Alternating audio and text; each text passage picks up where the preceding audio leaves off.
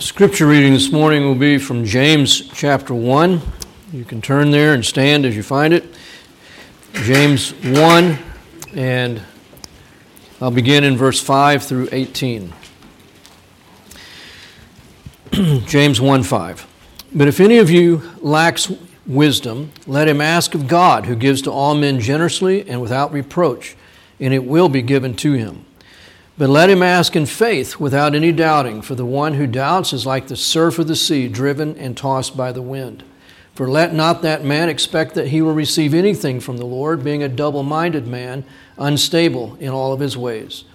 But let the brother of humble circumstances glory in his high position, and let the rich man glory in his humiliation, because like flowering grass he will pass away.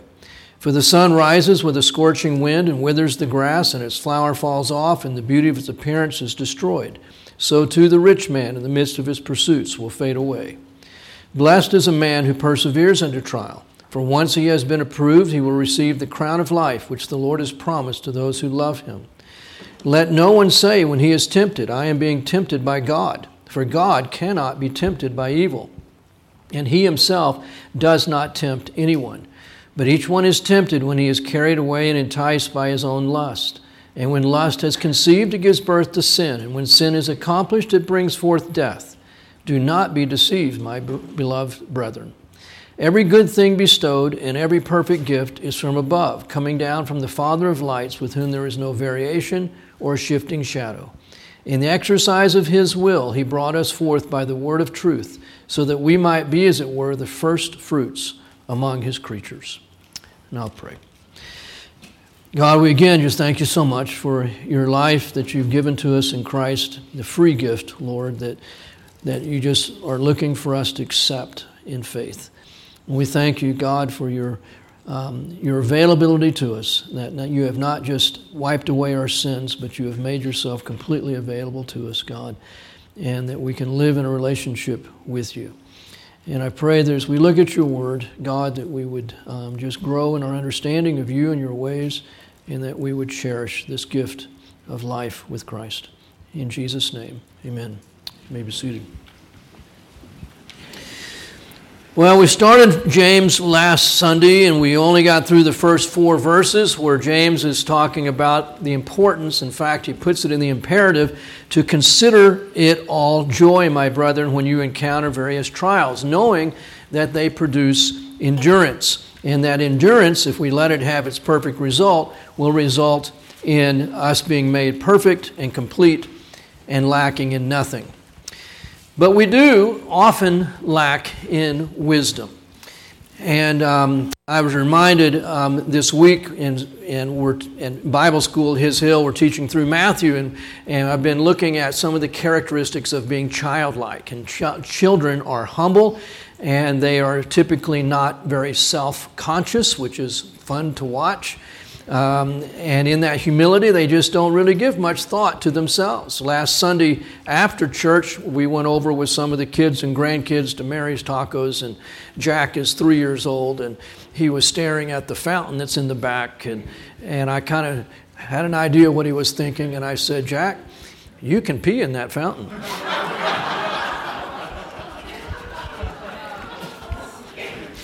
His parents immediately said, no, Jack, no. He'll do it, Dad, no. But even funnier was when we asked him to pray. And Jack, would you like to pray before we eat? Yes, I will pray. And so he bowed his head and held hands with us and said, God, thank you for this beautiful day. Thank you for this food. I really don't know much about praying. In Jesus' name, amen. No pause. Thank you for the food. I don't know much about praying. In Jesus' name, amen. And we all laughed. He wasn't sure why we were laughing. It's not so easy for we adult people to acknowledge that we don't know much about anything. And yet we don't. And this is what this passage starts out with, is asking for wisdom. Sheep are pretty dumb. They have no power of self-direction. I've said before, if anybody believes in evolution, explain to me why sheep still exist. Because they shouldn't be alive. They can't live without a shepherd. They have no way to defend themselves. They have no way to even know how to get in from one pasture to another. They're very, very helpless creatures. We are sheep. We have no power of self-direction within us. Major Thomas used to preach a whole sermon about how all animal life has instinct. We do not have instinct. And God did that for a reason, so that we would be utterly dependent upon Him, that we come to God for knowledge in everything. We are always going to be helpless. We will always be sheep, and we need the Lord and His wisdom for everything. And so God creating us without really any sense of instinct, without the power of self-direction, we are lost without Him. And that causes us to hopefully turn to Him rather than to other sources of knowledge. So this starts out and says, if you lack wisdom, because he just said, if endurance have its perfect result, you will lack in nothing. But if you lack wisdom, which we all do. And again, it's in the imperative. Let him ask of God. And keep on asking. But it's a command that we live in this disposition, this attitude that I am constantly asking God for wisdom. Because I am constantly in need of it.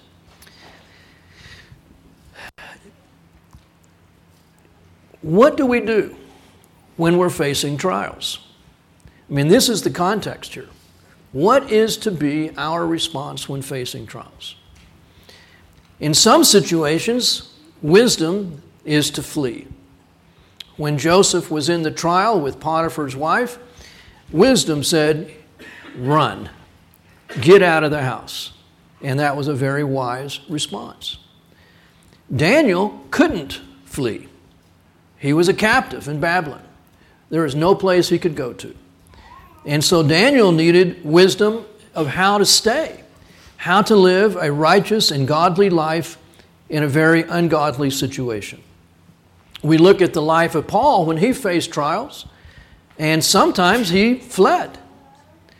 He would just go to the next city. Other times, he stayed put. So clearly he didn't see that there was an absolute, that every time there's a trial, you should run.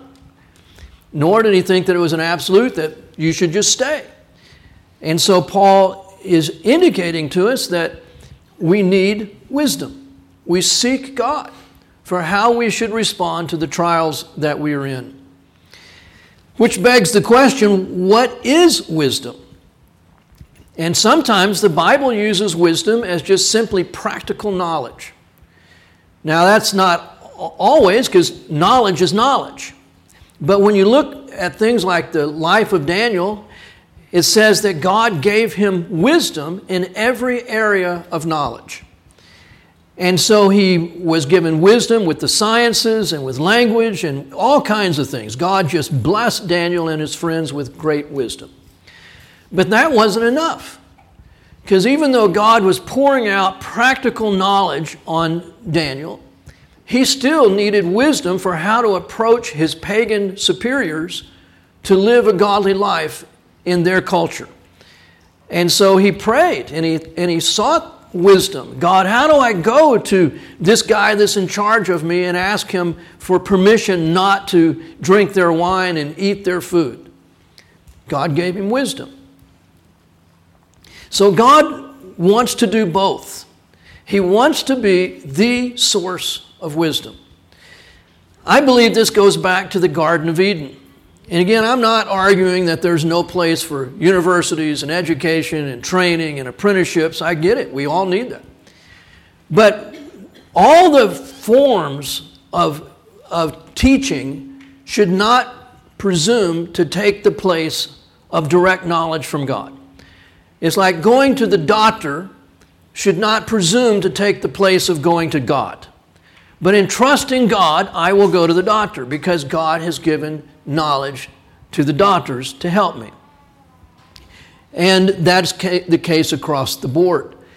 But nonetheless, we understand that, like in the Garden of Eden, the reason for that knowledge of the tree of the knowledge of good and evil that they could not eat from is because I believe God was just illustrating to them, you can seek knowledge and wisdom apart from me, or you can just depend upon me.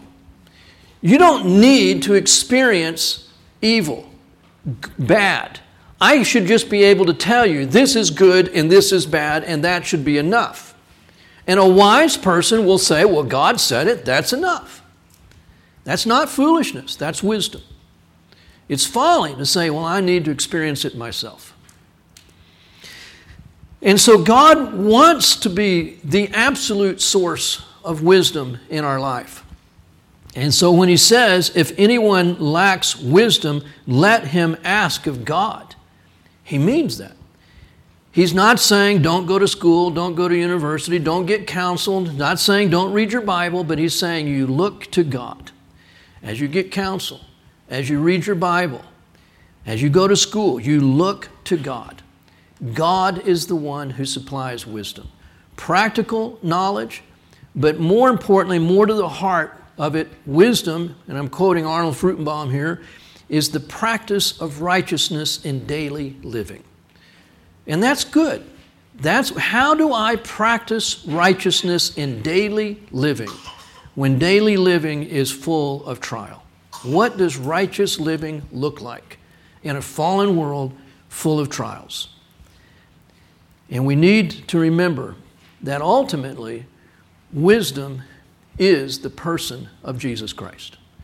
1 Corinthians 1:24, the Lord Jesus Christ is the power of God and the wisdom of God. Wisdom is more than available to us. I'll come back to this passage here where we're told to ask God for wisdom, but that's not really a new thing. In the Old Testament, especially in the book of Proverbs, we're told that wisdom is standing on the street corner shouting at us, come here and eat and drink. I have prepared a bounty for you. Proverbs 8:1. Does not wisdom call and understanding lift up her voice on the top of the heights beside the way where the paths meet? She takes her stand beside the gates at the opening to the city, at the entrance of the doors. She cries out, to you, O men, I call, and my voice is to the sons of men. O naive ones, discern prudence, and O fools, discern wisdom. Listen, for I shall speak noble things, and the opening of my lips will produce right things. For my mouth will utter truth, and wickedness is an abomination to my lips. All the utterances of my mouth are in righteousness. There is nothing crooked or perverted in them. They are all straightforward to him who understands, and right to those who find knowledge. Take my wisdom and not silver, and knowledge rather than choicest gold. For wisdom is better than jewels, and all desirable things cannot compare with her. In chapter 9 of Proverbs, wisdom has built her house. She has hewn out her 7 pillars. She has prepared her food. She has mixed her wine. She has also set her table. She has sent out her maidens. She calls from the top of the heights of the city. Whoever is naive, let him turn and hear. To him who lacks understanding, she says, come and eat of my food and drink of my wine that I have mixed. Forsake your folly and live and proceed in the way of understanding. Wisdom is available. Amazing how God beckons us. Come and ask. And again, it's not just a request, it is a command. If anyone lacks wisdom, let him ask of God, who gives to all men generously and without reproach, and it shall be given to him. Why do we go to God and ask? Why is this important to God? He doesn't say, read more books, get more degrees. And there is a place for those things. But true wisdom comes from God. And he says, ask God. Ask God. In doing so, it is an acknowledgement of our need for God. It is an acknowledgement that all true wisdom and knowledge comes from God. but also it keeps us relational. We are so prone to make the Christian life mechanical and formulaistic. And we have our principles. Long as you live by your principles, life is going to go well. Well, how's that working for you? It is a personal relationship with God. And prayer is very personal. And God is saying, ask me. It's about the relationship. Come to me and ask. Asking God for wisdom keeps us relational and not formalistic in our faith. We acknowledge that we need Him and His wisdom. We are acknowledging that we live from Him, not from past experience, not from personal ability, or even from biblical principles. Jesus, I need you to give wisdom now in this circumstance. Sometimes we are in a crisis situation and we ask God for wisdom and we do not feel any wiser for having asked. I talked about this with Solomon when we looked at his life. And we may not feel any wiser for having asked, but the promise here is not that I will make you feel wise. The promise is I will give you wisdom. Sometimes a decision simply has to be made. And you have to make it. And so we cry out to God in that moment of crisis, God, I'm looking to you. Fill my mouth with the words that you want me to speak. And you step forward in faith. I can't tell you how many times I've seen God supply wisdom in those kinds of situations. And even in the time that it came up to have to speak, I still don't feel like I have the wisdom. And yet later I'm wanting to take notes because I'm going, that sure didn't come from me. God did that. Other times we just need time. And God has given us the time. And He wants us to think and to pray and to seek counsel. He wants us to read His Word. And God will slowly unveil something to us. But many times it is simply in the moment. Don't know how to respond in that moment to that child. Don't know how to respond to that person who's asking that question. And in all of it we feel undone, if we're honest, if we're humble, because we know that we can't speak for God. God must speak. Speak, Lord. Speak to me. Speak through me. And the Lord promises to do so. He gives to all men generously. He's not stingy about this. He's actually generous. That is His nature, to give generously. He gives without reproach. He doesn't despise us. He doesn't berate us for asking. Sometimes teachers can say things like, really? That's a stupid question. Or make a person feel dumb for asking the question. God never does. He's happy we ask. No question is a dumb question to God. He wants us to seek Him for wisdom in every single situation. And not just rely on our past experience or the depth of our training, but we look to God. God, what would you have me to do? What would you have me to say? And He is very happy to answer that request. But He says, and again, I hope before leaving that verse, I hope you get what He's saying here. It is a supernatural life. It is not a life of just principles and formulas. It is a personal relationship with God.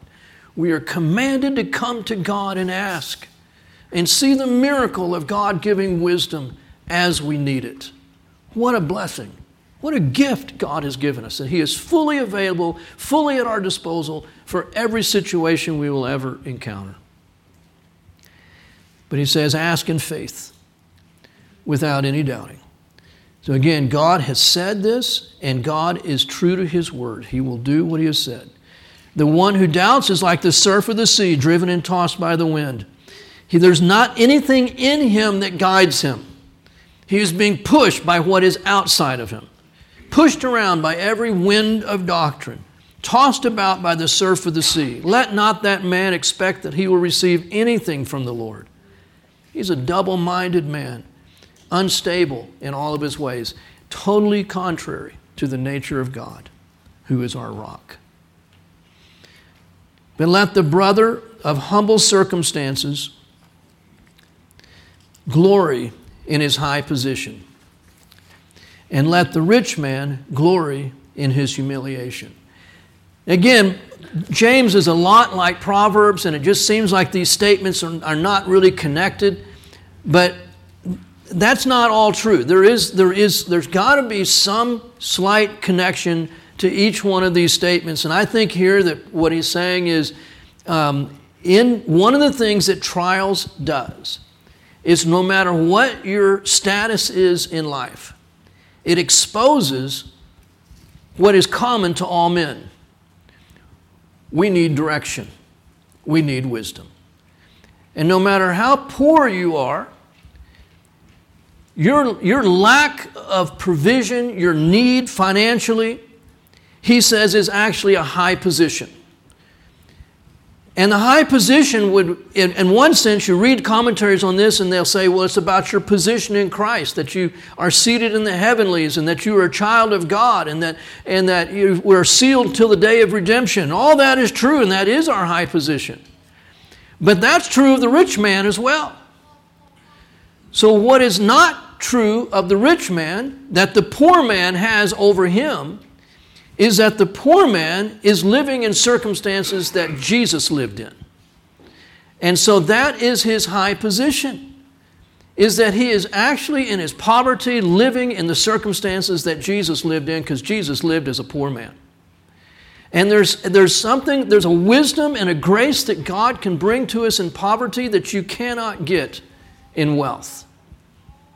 I'm reminded of the Proverb 28:11 that says that it says, the rich man is wise in his own eyes, but the poor man who has understanding sees through him. Wealth can be a form of, can create deception. That I'm smarter than other people. I'm better than other people. I've succeeded, and it can just create a real deception. But the poor man who has understanding sees through him. One of the things that can come with poverty is actually a clarity of what's really important, of what's significant in life. What are the best things in life? And that is a good thing. And so the poor man should glory in his high position. There are things that he is seeing and experiencing and knowing that you can only learn as a poor man. And you are certainly more in identification with Christ than if you were a rich man. So the poor man, the brother of humble circumstances, should glory in his high position. And the rich man should glory in his humiliation.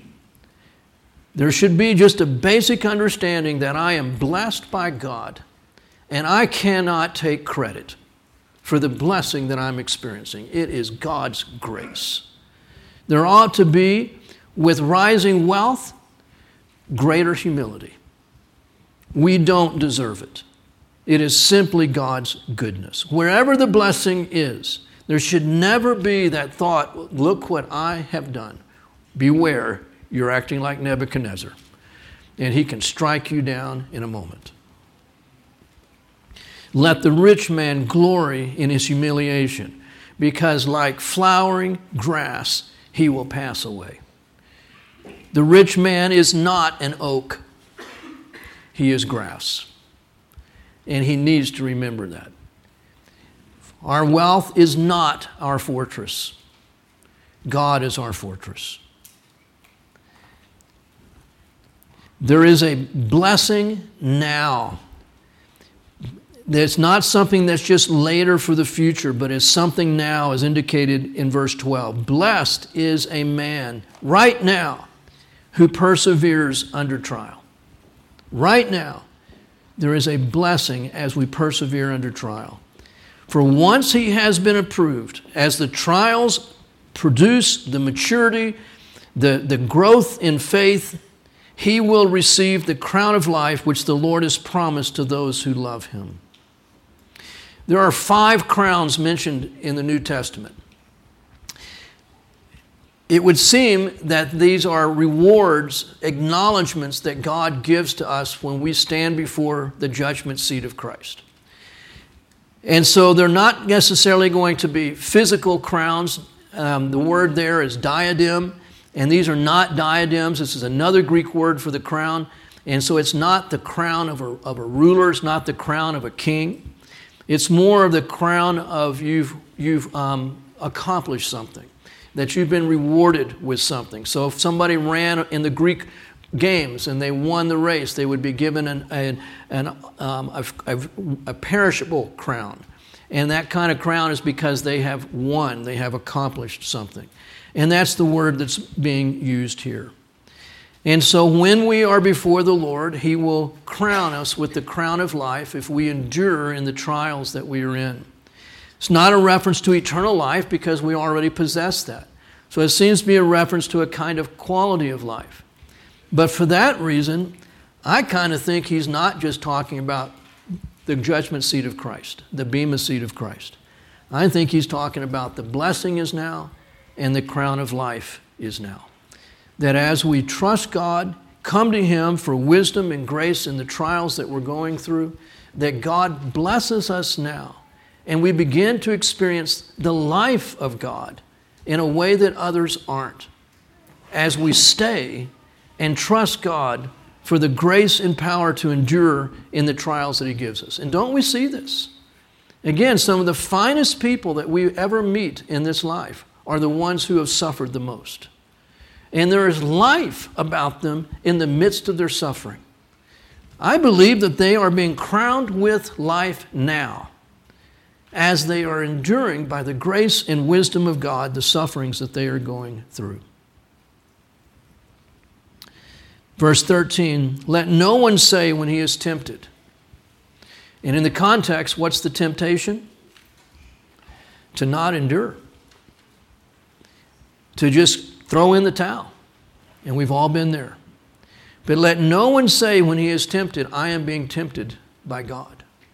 Again, remember the context. Being tempted to not endure, to throw in the towel. And don't we justify many times and say, well, God would not want me to suffer like this.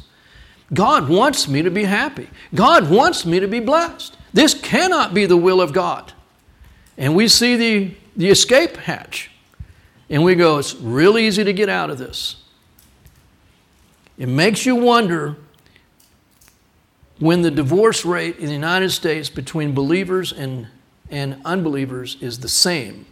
If there are a lot of Christians that are being tempted to get a divorce and thinking it is from God, when it is not. That is not from God. God will not tempt you, is what this passage is about. He will give you the grace to endure, the wisdom to endure if you ask Him. Let no one say when he is tempted, I'm being tempted by God. God's given me the escape hatch here. God is the one who's tempting me to do what otherwise I would say is sin. For God cannot be tempted by evil. One writer said, you could translate that as He is untemptable. It is not in His nature. It is not in His essence. There is no way, it is impossible for God to be tempted by evil. Therefore, when you are tempted to do something that God would never do, don't say it's God who's putting this thought in your mind. It cannot be Him. To me, this is becoming more and more important the older I get. And I read one theologian who called it the doctrine of essentialism. And what he's talking about is we have to get back to the essence of who God is. And God cannot act contrary to His essence. And so that is basic theology. And all morality is derived from theology. So if God cannot act contrary to who He is, then God cannot will for you to do what is contrary to His own essence. And that's what He's after here. That we would be perfect and complete, lacking in nothing. That we would be like Him. What is true of God and His character would be our character, which is formed through tribulation and trial. This is what He's after. He's not after giving me an escape hatch for every single trial. But again, wisdom is needed. Because there are those trials where God says, I've provided a way out. You don't need to stay here and suffer. And there are many other things where we simply are taking an option out that God has not provided. We all do this, don't we? We talk about the different ways that we self-medicate, whether it's TV or pornography or recreation or drugs. But all the different ways, they're just escape hatches rather than coming to God and saying, God, I need your wisdom and your grace for enduring at this time. God will not tempt you, ever, to do what is contrary to his own essence. Each one is tempted, make no mistake about it, when he is carried away and enticed by his own lust. He's not even blaming the devil here. And the devil is called the tempter. But he just doesn't even bring that up. He says, you're being tempted because of what is in you. Not because of what is in God. Not because of the devil, though he doesn't even bring that up. It is temptation uniquely hits us according to our personality. So no two people are going to be tempted in exactly the same way. I'll just read a little bit from Oswald Chambers on this because I feel like he has some good thoughts on it. Temptation is not sin. It's not from God, but it is not sin. It is the thing that we are bound to meet if we are men. Many of us, however, suffer from temptations from which we have no business to suffer simply because we have refused to let God lift us to a higher place where we would face temptations of another order. A man's disposition on the inside, that is, what he possesses in his personality, determines what he is tempted by on the outside. The temptation fits the nature of the one tempted and reveals the possibilities of the nature. Every man has the setting of his own temptation, and the temptation will come along the line of the ruling disposition.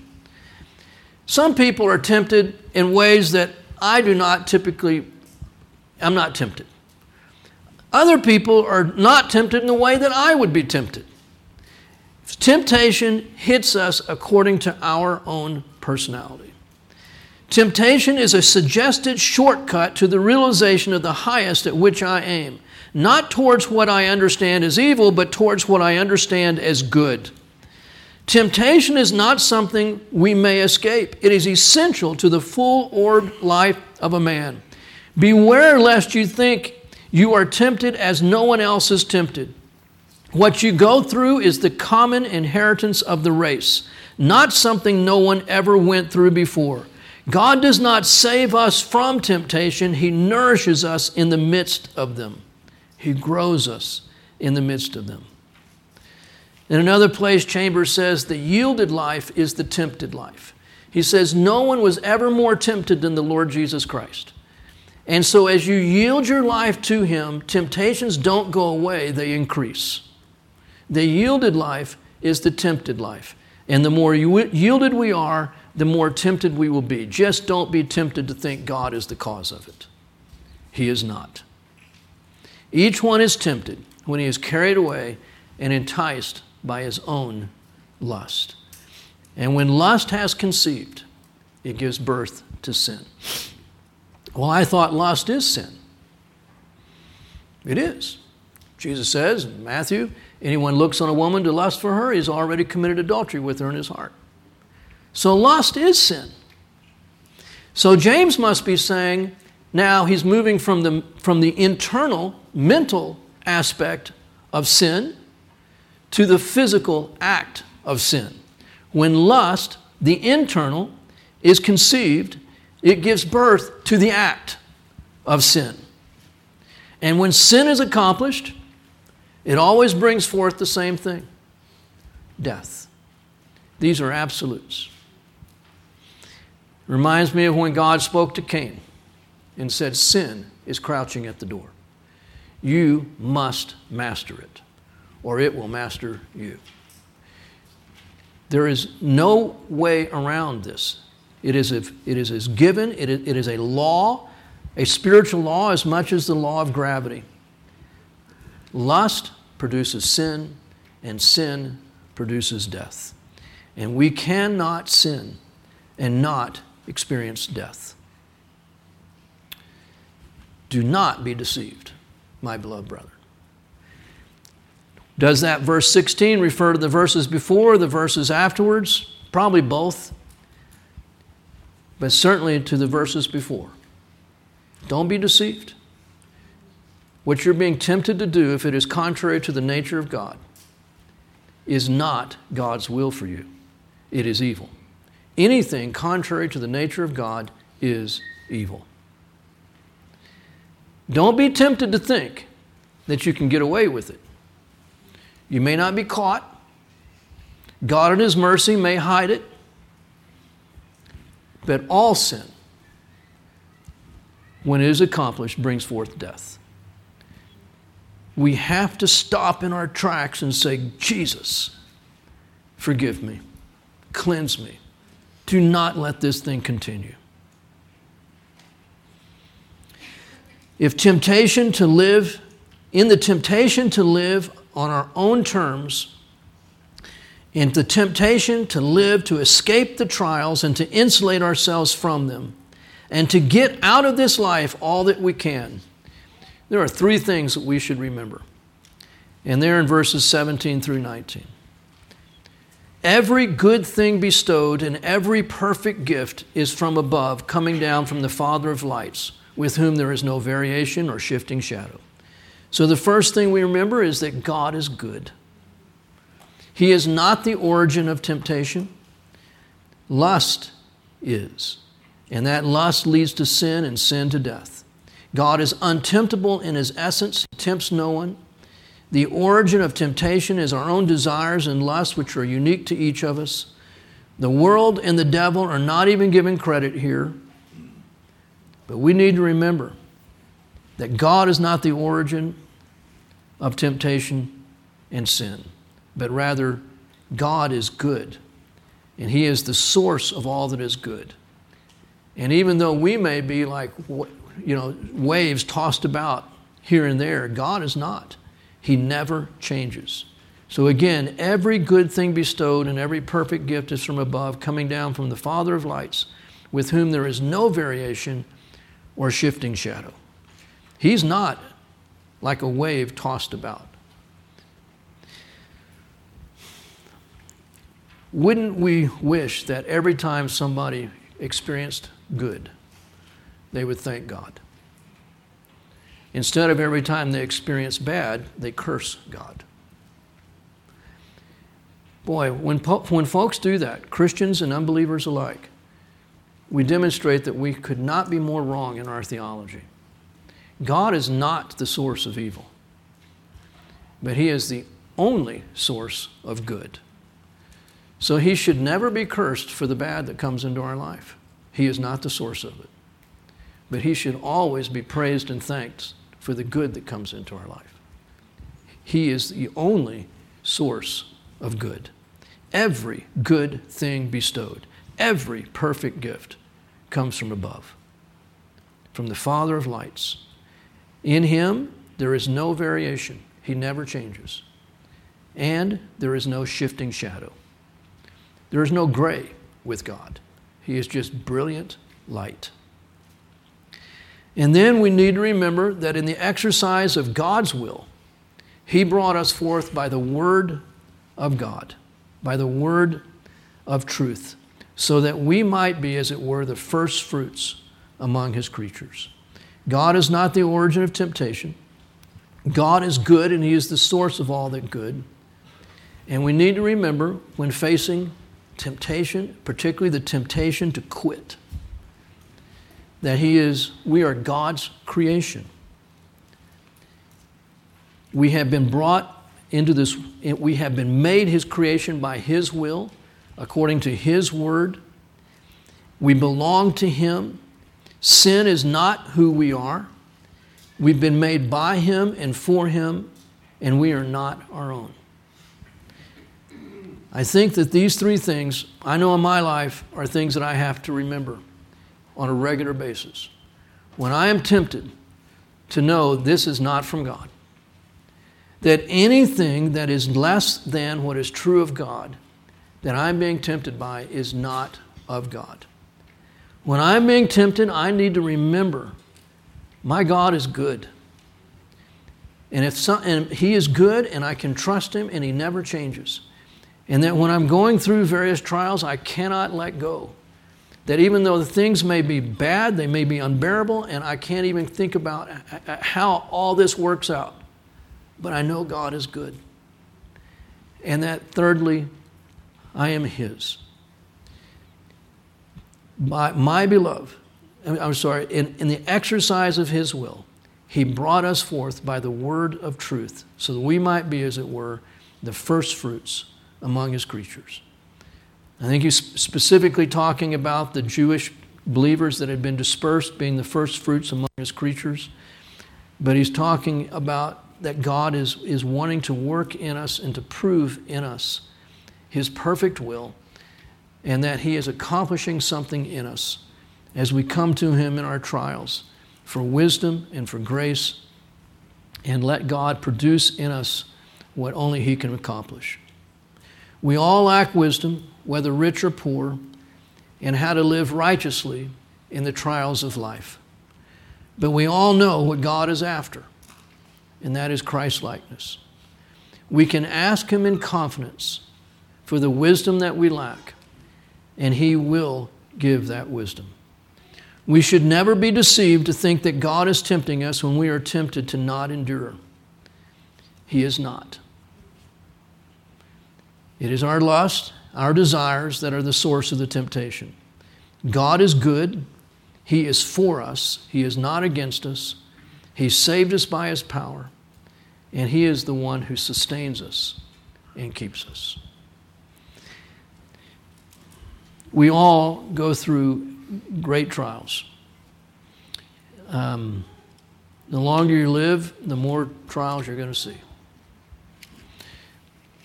But God stands unchanging and true. And whether we're a brand new Christian or somebody that has known the Lord for decades, His wisdom is available without reproach, generously, to all who would ask. And it seems to me, it's pretty hard to overemphasize, especially in our culture, where we have so readily available to us so many options for escape, that is so important for us to hear that God's option many times is endurance and not escape. He wants us to remain. He wants us to seek Him for the wisdom of how to live in these circumstances to the glory of God. We have many brothers and sisters in this world who would never have an option of escaping from their trials. I have a brother today from India, and he was testifying this morning in Sunday school class about some of those circumstances. We've been blessed to live in a country where you can go to the grocery store and have to decide between 20 different cereal brands. And it seems like a blessing that whenever the trials come, we can quickly get out of them. Just quit that job. Quit that church. Wherever it's difficult, just quit. And it's no wonder that we have become so morally weak. When with every trial, we look to escape, rather than seeking God for the wisdom to how to endure. God, do you want me to escape? And we always hear yes. It's like the churches that emphasize prophecy, and every prophecy is positive. Come on, no, that's convenient. Do we really hear God say, stay? This is not something I want you to run from. This is something I want you to trust me in. That we might become perfect and complete, lacking in nothing. As I said last Sunday, there's no other way for God to accomplish what He is after in us except through trial. I'll close us in prayer. God, I thank you that you are good and unchanging. You are never the source of evil. You will never tempt us toward evil. and that we belong to you. It's by your power and your will that we are your children. And I thank you, God, that you do. You promise, it is an absolute of your word, that you will always give wisdom as we come to you and cry out to you. Wisdom for how to live righteously in a fallen world. And sometimes it's wisdom just in making daily decisions, God. But I thank you, Lord, that you know that we are sheep in need of a shepherd, and you are a very good shepherd. And you've promised to direct our steps. And you've promised, God, to supply for us in Christ all that we need. And I pray that we would just have the most fundamental and basic wisdom of all, and that is to know, God, when to stay and to know your grace for enduring. And we thank you that in this desire and search for wisdom, Lord, that you will always lead us to Jesus, who is the wisdom of God. In Christ's name, amen.